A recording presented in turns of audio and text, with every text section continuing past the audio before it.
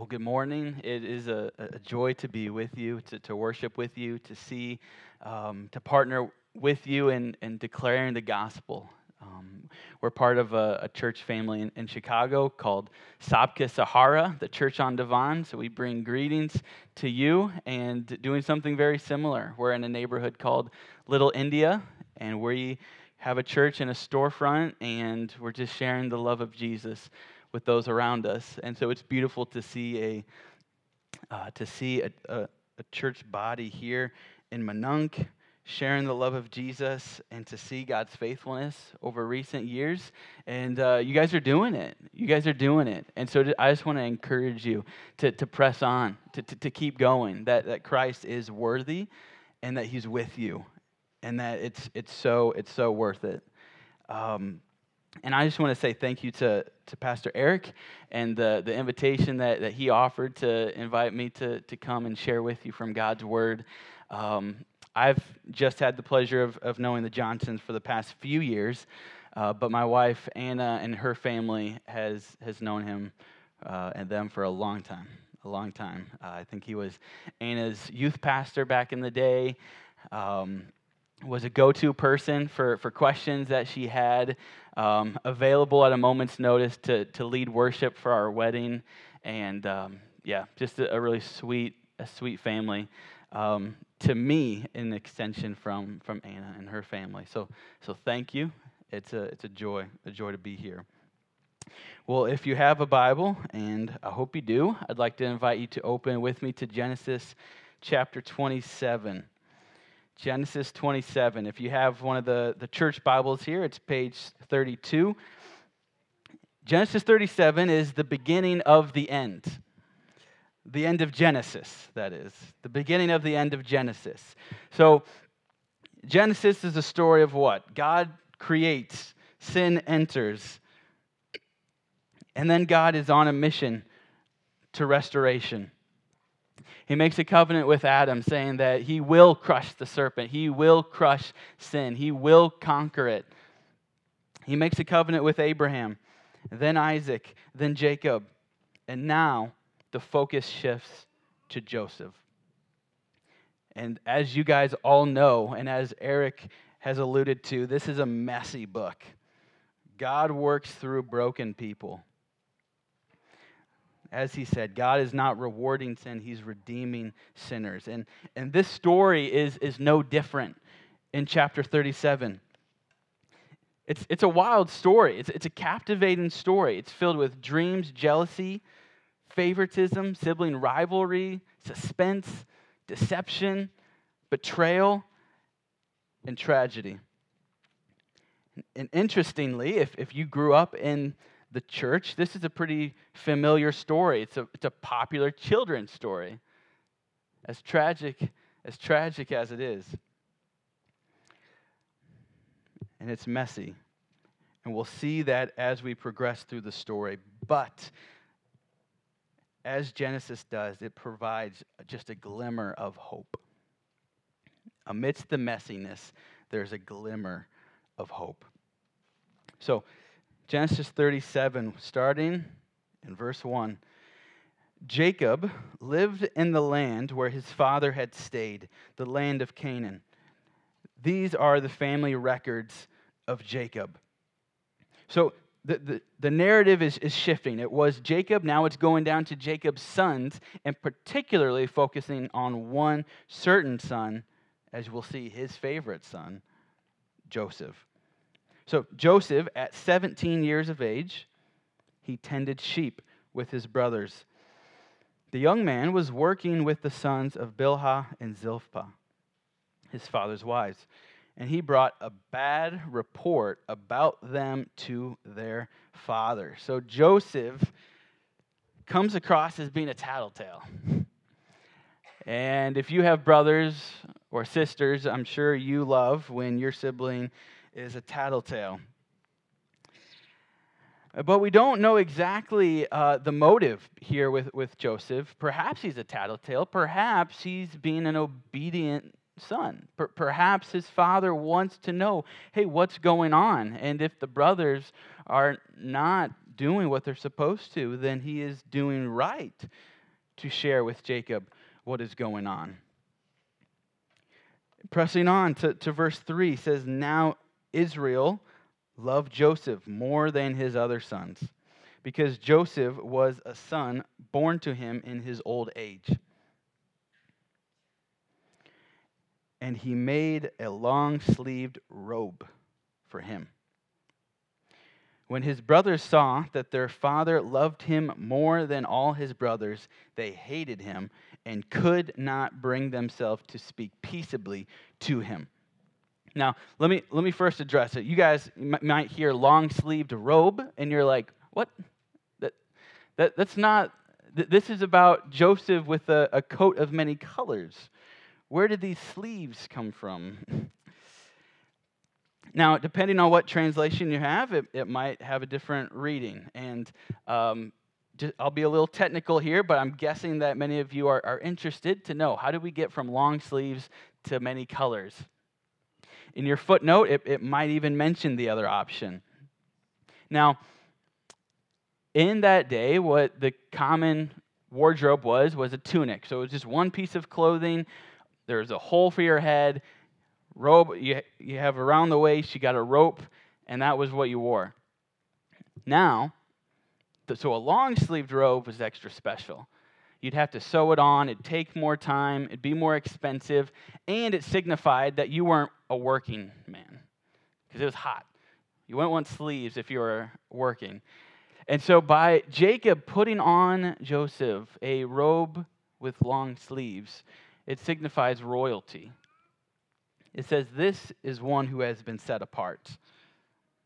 The only other instance in the Old Testament when this word is used is in 2 Samuel chapter 13, and it's talking about royalty. And so the exact Hebrew word is somewhat uncertain, but the essence, the communication that Jacob is portraying is clear, that Joseph is viewed as royalty. Now, where do the colors come in? So the Septuagint is the Greek translation of the Old Testament, and that is often what we go to as a primary source for then translating into English. And in the Greek Septuagint, it clearly says robe of many colors. And so for whatever reason, those translators at that time understood this phrase as being something related to a fancy garment with colors. It literally says an outer garment of ends, so you can kind of see the long-sleeved idea. Regardless, whether it was long sleeves, whether it was many colors, this was a special robe. A special robe that led to serious hatred and jealousy for the brothers. Because Jacob was saying that this son, this is my favorite. This son, this is the one who will stand out amongst the rest.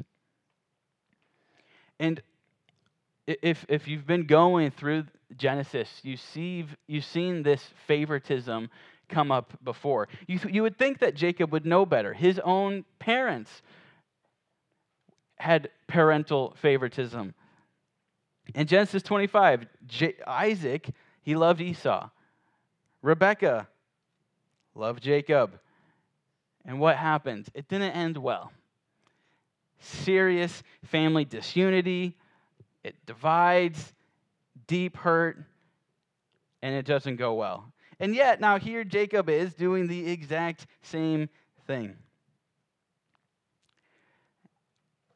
And look, there's a sense where our human nature might pull towards certain personalities or pull towards certain people who are similar than us, who might share certain interests. But as parents, as brothers and sisters in Christ, may favoritism not be a mark in our lives. And I think what's most helpful is just to be aware of it, to be aware of the danger that it can so easily, even unintentionally, creep up into our hearts, and recognize that ongoing favoritism divides families and it causes deep hurt. Now, maybe you've been on the flip side, where you've experienced You've been on the victim end of family favoritism, or maybe you've been abandoned by your family, or there really is deep hurt amongst siblings. That's real. And I just want to encourage you through the gospel that God beautifully adopts us all into his family on one level. We're all sons and daughters of the King. No matter if we're up here, we're leading music, we're with the kids, we're leading sound, we're doing other things, at the foot of the cross, we are all laid at the same level. And to all of us, he puts on a special robe, the Holy Spirit, which signifies that there is an eternal inheritance that awaits us all. There is no tears in the faith of Christ. We are sons and daughters of the King. And so hear that. As the characters in the story give in to sin of favoritism, may it not be so with us. And so obviously, you can imagine that the brothers aren't exactly huge fans of this special robe. I mean, Joseph was the 11th son. Why should he be the favorite? He's not even the one out in the field. He's the one giving the report. And so there's this tension building. It's building and building amongst the brothers, and a hatred towards Joseph. And it only gets worse. So now, verse 5. Then Joseph had a dream.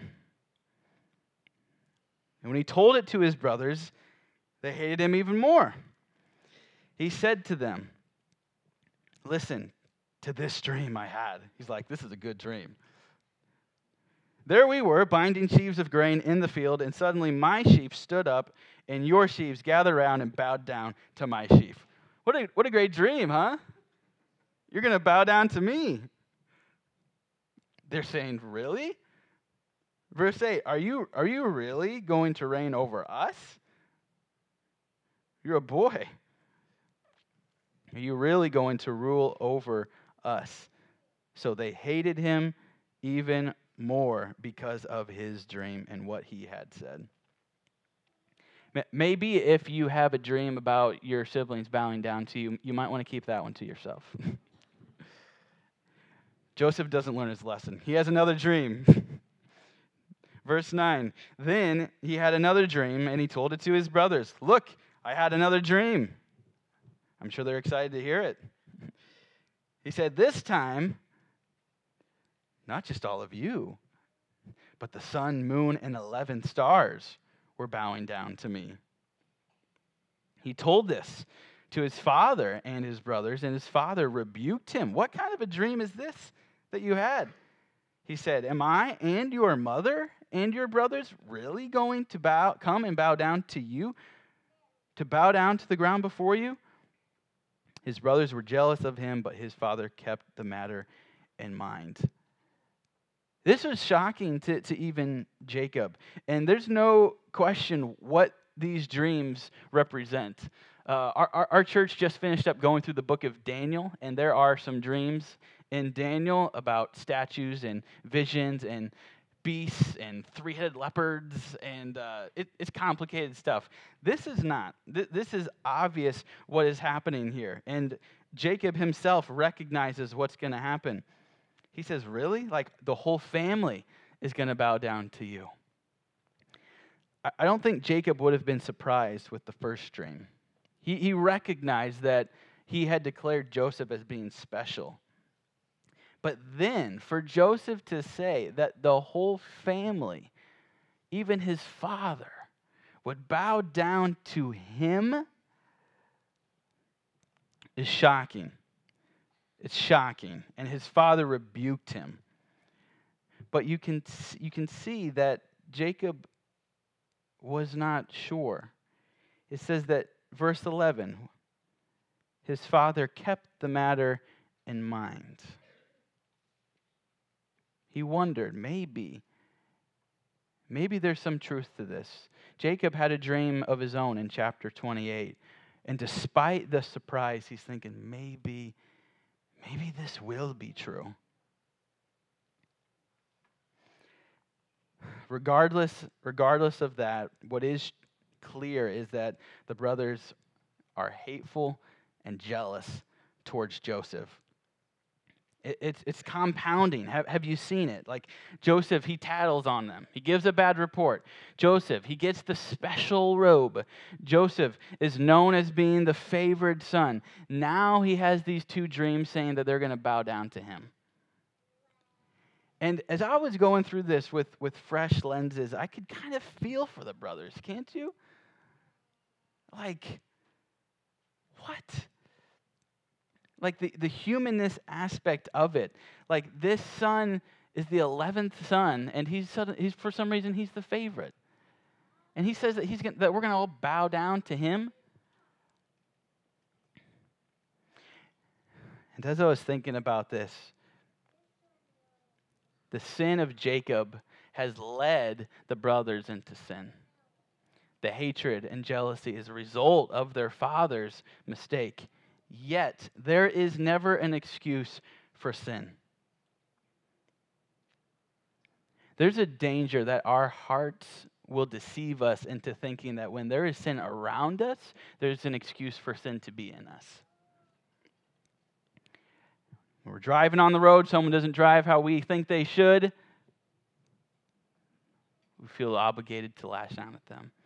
When the kids don't do what you want, even if it's adamantly disobedient, there's a desire for anger towards them.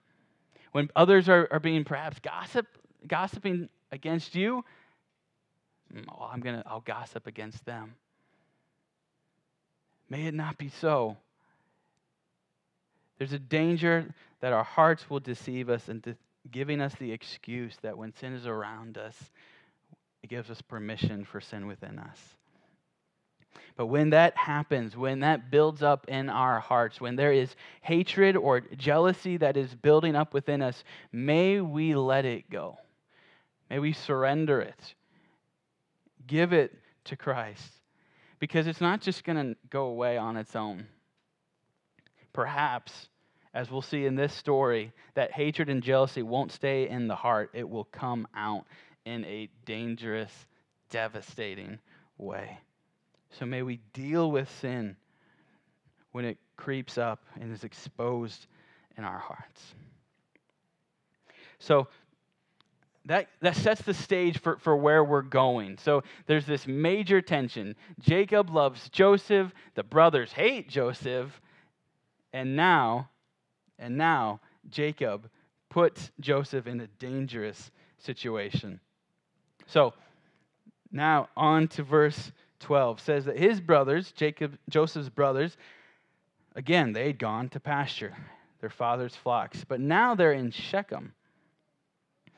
Israel said to Joseph, your brothers, are pasturing the flocks at Shechem. Get ready. I'm sending you to them. Joseph replies, I'm ready. Then Israel said to him, go and see how your brothers and the flocks are doing, and bring word back to me. So he sent him from the Hebron Valley, and he went to Shechem.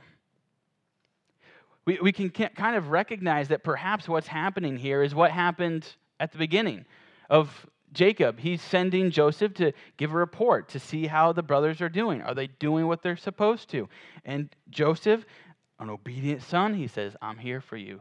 I'm here for you. I'm ready. Now, at this point in the narrative, a reader looking at this with fresh eyes might say, Jacob, what are you doing? Like, your beloved 17-year-old son, you're sending him out to go to see his brothers who vehemently hate him. You're sending him all alone. And not only that, he's sending them from Hebron to Shechem. So, Shechem shows up in chapter 34. That's where the deceitful and murderous actions of the brothers against the indigenous Hivites took place. Like, this is enemy territory. It forced Jacob and the family to flee. And this is where the brothers have gone. Hebron is the land of the promise. If Hebron represents home, Shechem represents hostility. And not only that, but this was 60 miles away. Like 60 miles. This 17-year-old boy is going to go on this journey all by himself into a hostile territory with who knows what animals are out there, with 10 brothers who hate his guts. And Jacob is going to send him out. Jacob, what are you doing? And Joseph, being faithful to his father, he says, I'm ready. And he goes to Shechem. This is a horror story waiting to happen. But he goes. In verse 15, he gets to Shechem, and a man found him there, wandering in the field, and asked, what are you looking for? Things have not gotten better. Joseph, all alone, out in this field by himself. He doesn't see his brothers. He just sees one man in enemy territory come and say hello. Fortunately, this man did not have poor intentions, and in fact, he was willing to help Joseph. So Joseph says, verse 16, well, I'm looking for my brothers. Can you tell me where they are pasturing their flocks? I can imagine the kind of difficult feeling in Joseph's gut. He's taken this long journey, 60 miles, to get to Shechem, following his father's lead, and then now they're not even here. And he just so happens to come across a man who can lead him in the right direction.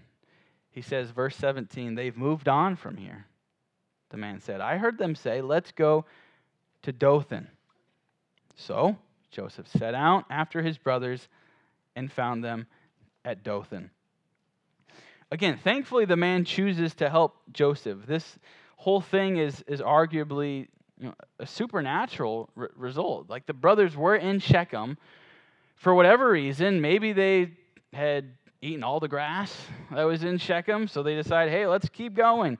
So they go on to Dothan, and it just so happens that when they were in Shechem, there was another man who was there, who just so happened to overhear them of where they were going, who just so happened to stay there until Joseph was coming back, until Joseph was coming from Hebron.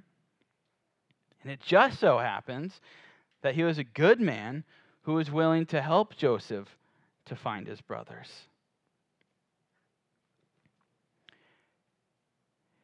And I recognize that if God wanted to prevent this whole thing from happening, it would have been very easy. He could have easily saved Joseph from the impending tragedy. He could have had the brothers move on. Joseph doesn't find him. Joseph goes back, couldn't find him. The safety of Hebron, he returns into his loving father's arms. But that's not what happens. God carries him forward into the narrative, on to Dothan. And Dothan just so happened to be near a major trade route, which was an additional 14 miles from Shechem, taking Joseph further away from his father's protection. And the brothers were, in fact, in Dothan, and they see him coming. So on to verse 18.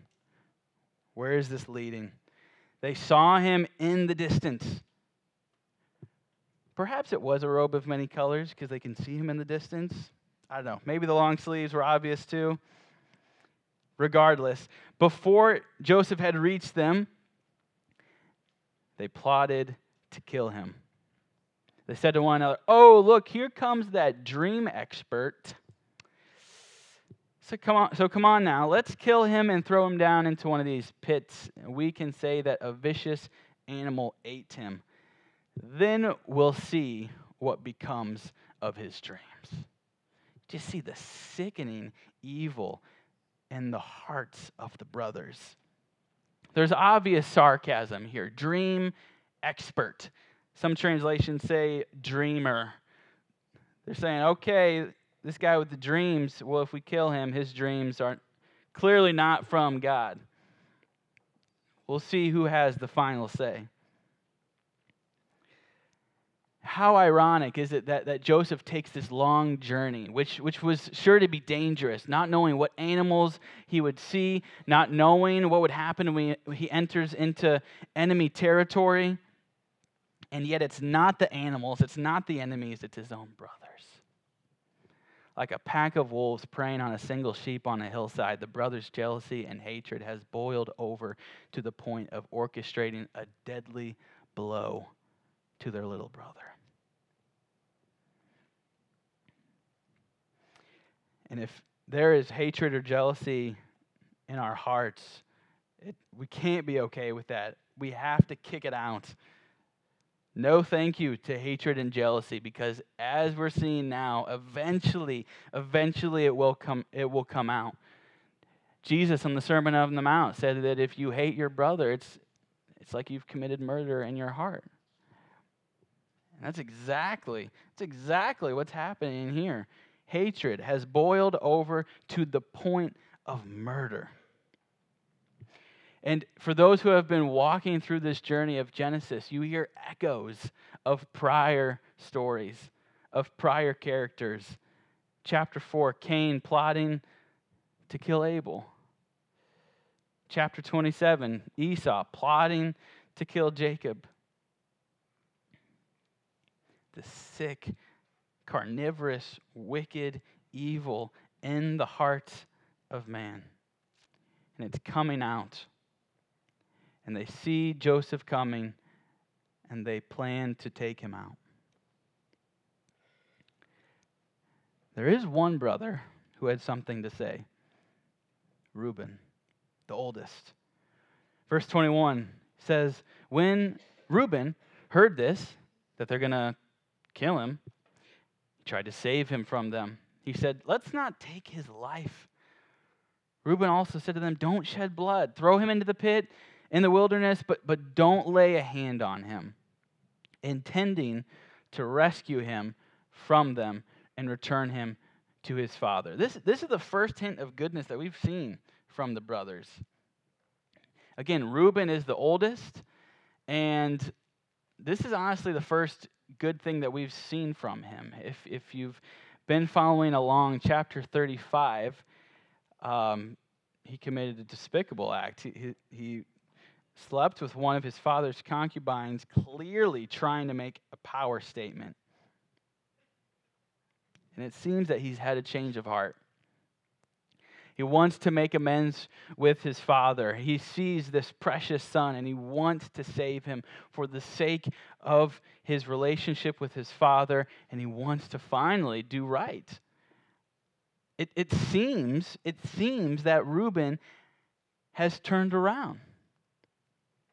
And it shows to us that no matter what you've done, no matter who you are, no matter where you've been, it's never too late to turn around.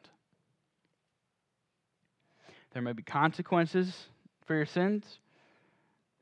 Reuben, despite being the oldest, was later told that he wouldn't receive the birthright because of his enormous mistake. But yet he turned around. Friends, Jesus came not to scold, but to preach repentance, to turn around. He came to seek and to save the lost. Jesus is not looking to scold us. He's looking for us to turn around that he might accept us into his open arms. He's ready. He's ready to receive you. No matter who you are and what you've done, it's not too late to turn around, to seek forgiveness in the beauty and glory of Christ. And it seems that Reuben is on that path. He's trying to save his brothers. But while they don't kill him, it does not go as Reuben had planned. Verse 23, when Joseph came to his brothers, they stripped off Joseph's robe, the long-sleeved robe that he had on. Then they took him and threw him into the pit. The pit was empty without water. It's probably one of those cisterns that had a long entrance and then a deep open base. That would have been very difficult to get out, impossible on your own. And it says that, verse 25, they sat down to eat a meal. The audacity to capture their brother.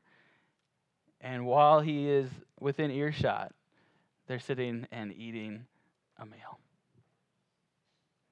Just numb. Numb to the sin in their hearts, the sin of their actions. They're eating a meal. And then plans change. In verse 25, they look up and there was a caravan of Ishmaelites coming from Gilead. Their camels were carrying aromatic gum, balsam, and resin, going down to Egypt. These were some of the best products in the land. Interestingly, these were products that Jacob would one day give as an offering to Egypt for where the story is headed. But these were precious, precious products. And Judah comes up with a plan. Verse 26, he says to his brothers, what do we gain if we kill our brother and come up and cover up his blood? Come on, let's sell him to the Ishmaelites and not lay a hand on him, for he is our brother, our own flesh. And his brothers agreed. Wow, how admirable of Judah. He's our brother. Let's not kill him. Let's sell him into slavery, that we might actually gain something from him.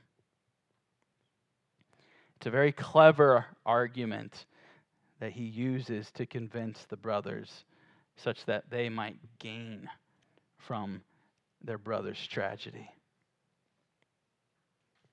And sure enough, that's what they do. In verse 28, when Midianite traders passed by, his brothers pulled Joseph out of the pit and sold him for 20 pieces of silver to the Ishmaelites, who took Joseph to Egypt. So, Midianites, Ishmaelites, who are these folks? So, Jacob's father, Isaac, his brother, was Ishmael. And so these are essentially like distant uncles who are passing by. Midianites, likely a subset of the Ishmaelites, a particular ethnic group within the Ishmaelites. They're coming by on their way to Egypt. And for 20 pieces of silver, they purchase Joseph. And it's understood that that was about the going cost of a slave. So not anything special, not a premium for a young brother, just the going rate, just to get rid of him, just to make something, make a little cash from their brother. And Reuben is shocked. Verse 29, when Reuben returned to the pit and saw that Joseph was not there, he tore his clothes. He went back to his brothers and said, "The boy is gone. What am I going to do?" Reuben's plan fails. Have you ever expected something to be in a certain location and then you go and it's not there? You get this sick feeling in your stomach. I've had a bike stolen in Chicago, and it's not. I'm pretty sure I put it there. Yeah, I'm positive that I put it there, and it's gone. It's gone. I imagine On a much deeper level, that was the feeling that Reuben had. He was just there, and now he's gone. He's devastated. He tears his clothes as evidence of his remorse. And so here's the brothers. They're in Dothan, 60, 70 miles from home. Joseph, away he goes, off to Egypt with these Ishmaelites. And so the brothers return to their original plan of deception. Verse 31, they return. They take Joseph's robe.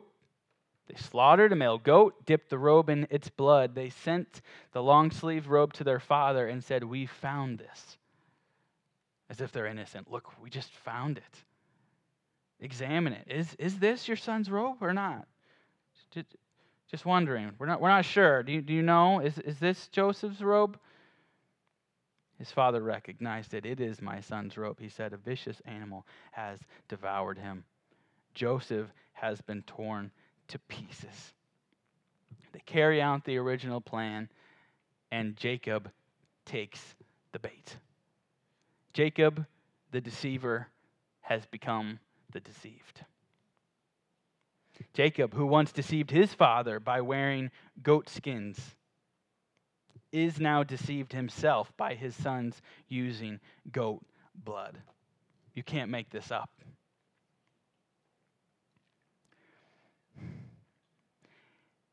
Where does Jacob go from here? His beloved son, his favorite son, tears his clothes. He put sackcloth around his waist. He mourned for his son many days. A physical expression of uncontrollable mourning. And he refuses to be comforted. Verse 35, all his sons and daughters tried to comfort him, but he refused to be comforted. "No," he said, "I will go down to Sheol to my son, mourning." His father wept for him.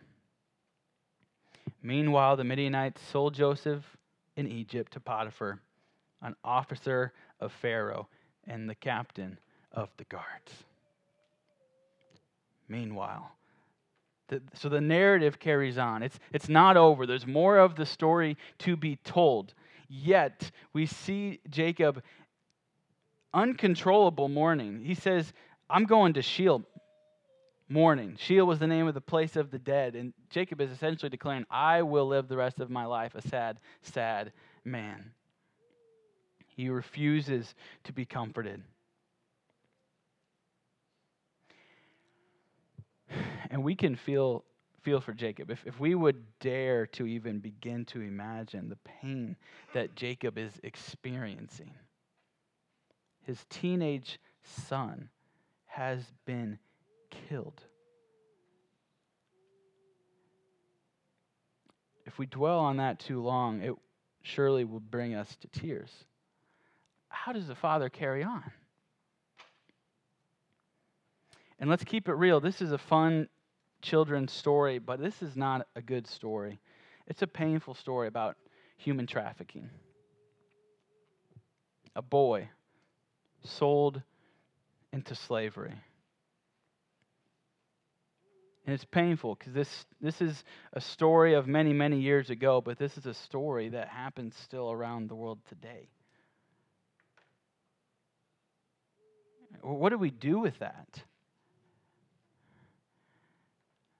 We can ask what Jacob probably was asking. God, why?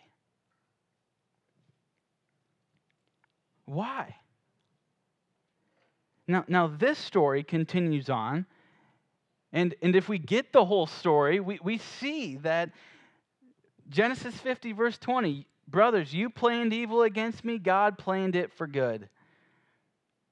God's hands have been in this all in one day, Joseph's dreams will be fulfilled and he will save his family as they bow down to him. And he'll say, God had a plan.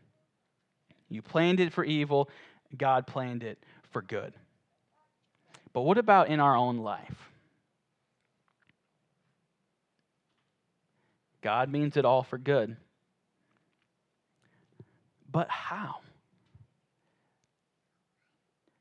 Sometimes there's tragedies, heartbreaks in our lives, and we just can't put the pieces together. God, how? How can you make good out of this situation? It seems unfathomable. I cannot even consider, I cannot even imagine why this would happen, how good can come about. There's a story of an Middle Eastern folklore of a man who lost his horse that ran away. And the neighbor comes over and says, "Oh, your horse ran away, bad luck." The guy says, "Good luck, bad luck, what do I know about these things?" Then the horse comes back with 20 more horses. The neighbor comes and says, "Oh, it's not bad luck that he ran away, it's good luck. You got 20 more horses." Then his boy, he was training one of the horses, and the horse kicked him and broke his leg. The neighbor said, "Bad luck that these horses came. Your son's leg is broken." Then a band of thugs, they come into town looking for able-bodied young men to take with them in their gang, and they see this boy, and they're about to take him, and they see he has a broken leg. They say, "Oh, we don't want him. Let's go on to the next town." And the neighbor says, "Oh, good luck that your son's leg was broken." And the man says, "Good luck, bad luck. What do I know about these things?" And in just a short series of events, we don't know what lies ahead. And for all who know Jesus as Savior, Redeemer, and Lord, one day we'll see God face to face. And there will be reasons why events happened the way they did. His sovereignty, his perfect knowledge, his perfect power will at last come fully into clearness. Perhaps the things of this life are meant to show us the heinousness of evil and see the majesty and love of God. It's okay to ask God why. Maybe he'll show you. I'm sure the disciples asked the same question when the perfect, sinless Son of God was tortured and killed right before their eyes. God, why? We thought that he was the one. We thought he was the Messiah. What good can possibly come from this?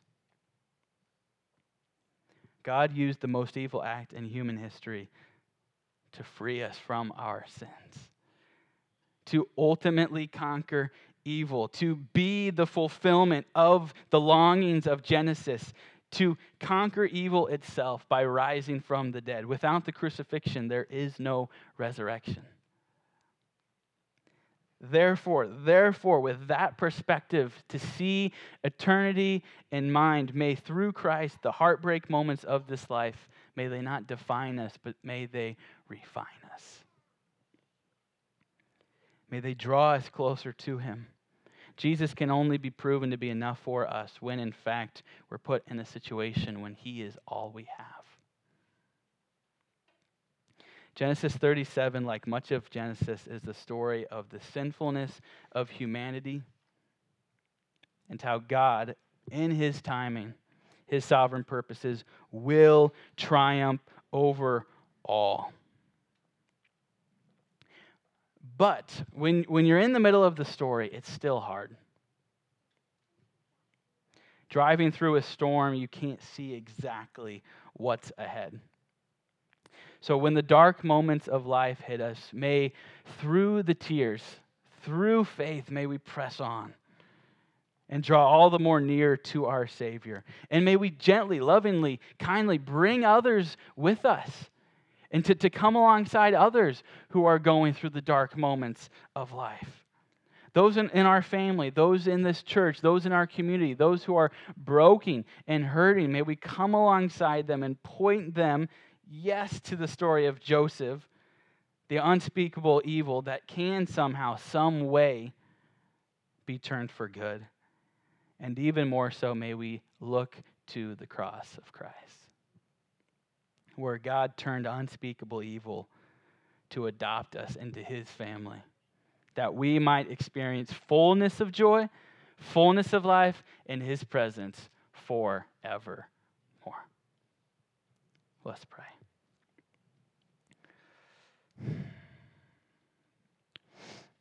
Oh God, we come before you and we praise you that you are God Almighty. You are the one who sees the beginning to the end. You are the one who has all power, all authority, all knowledge, and yet you love us.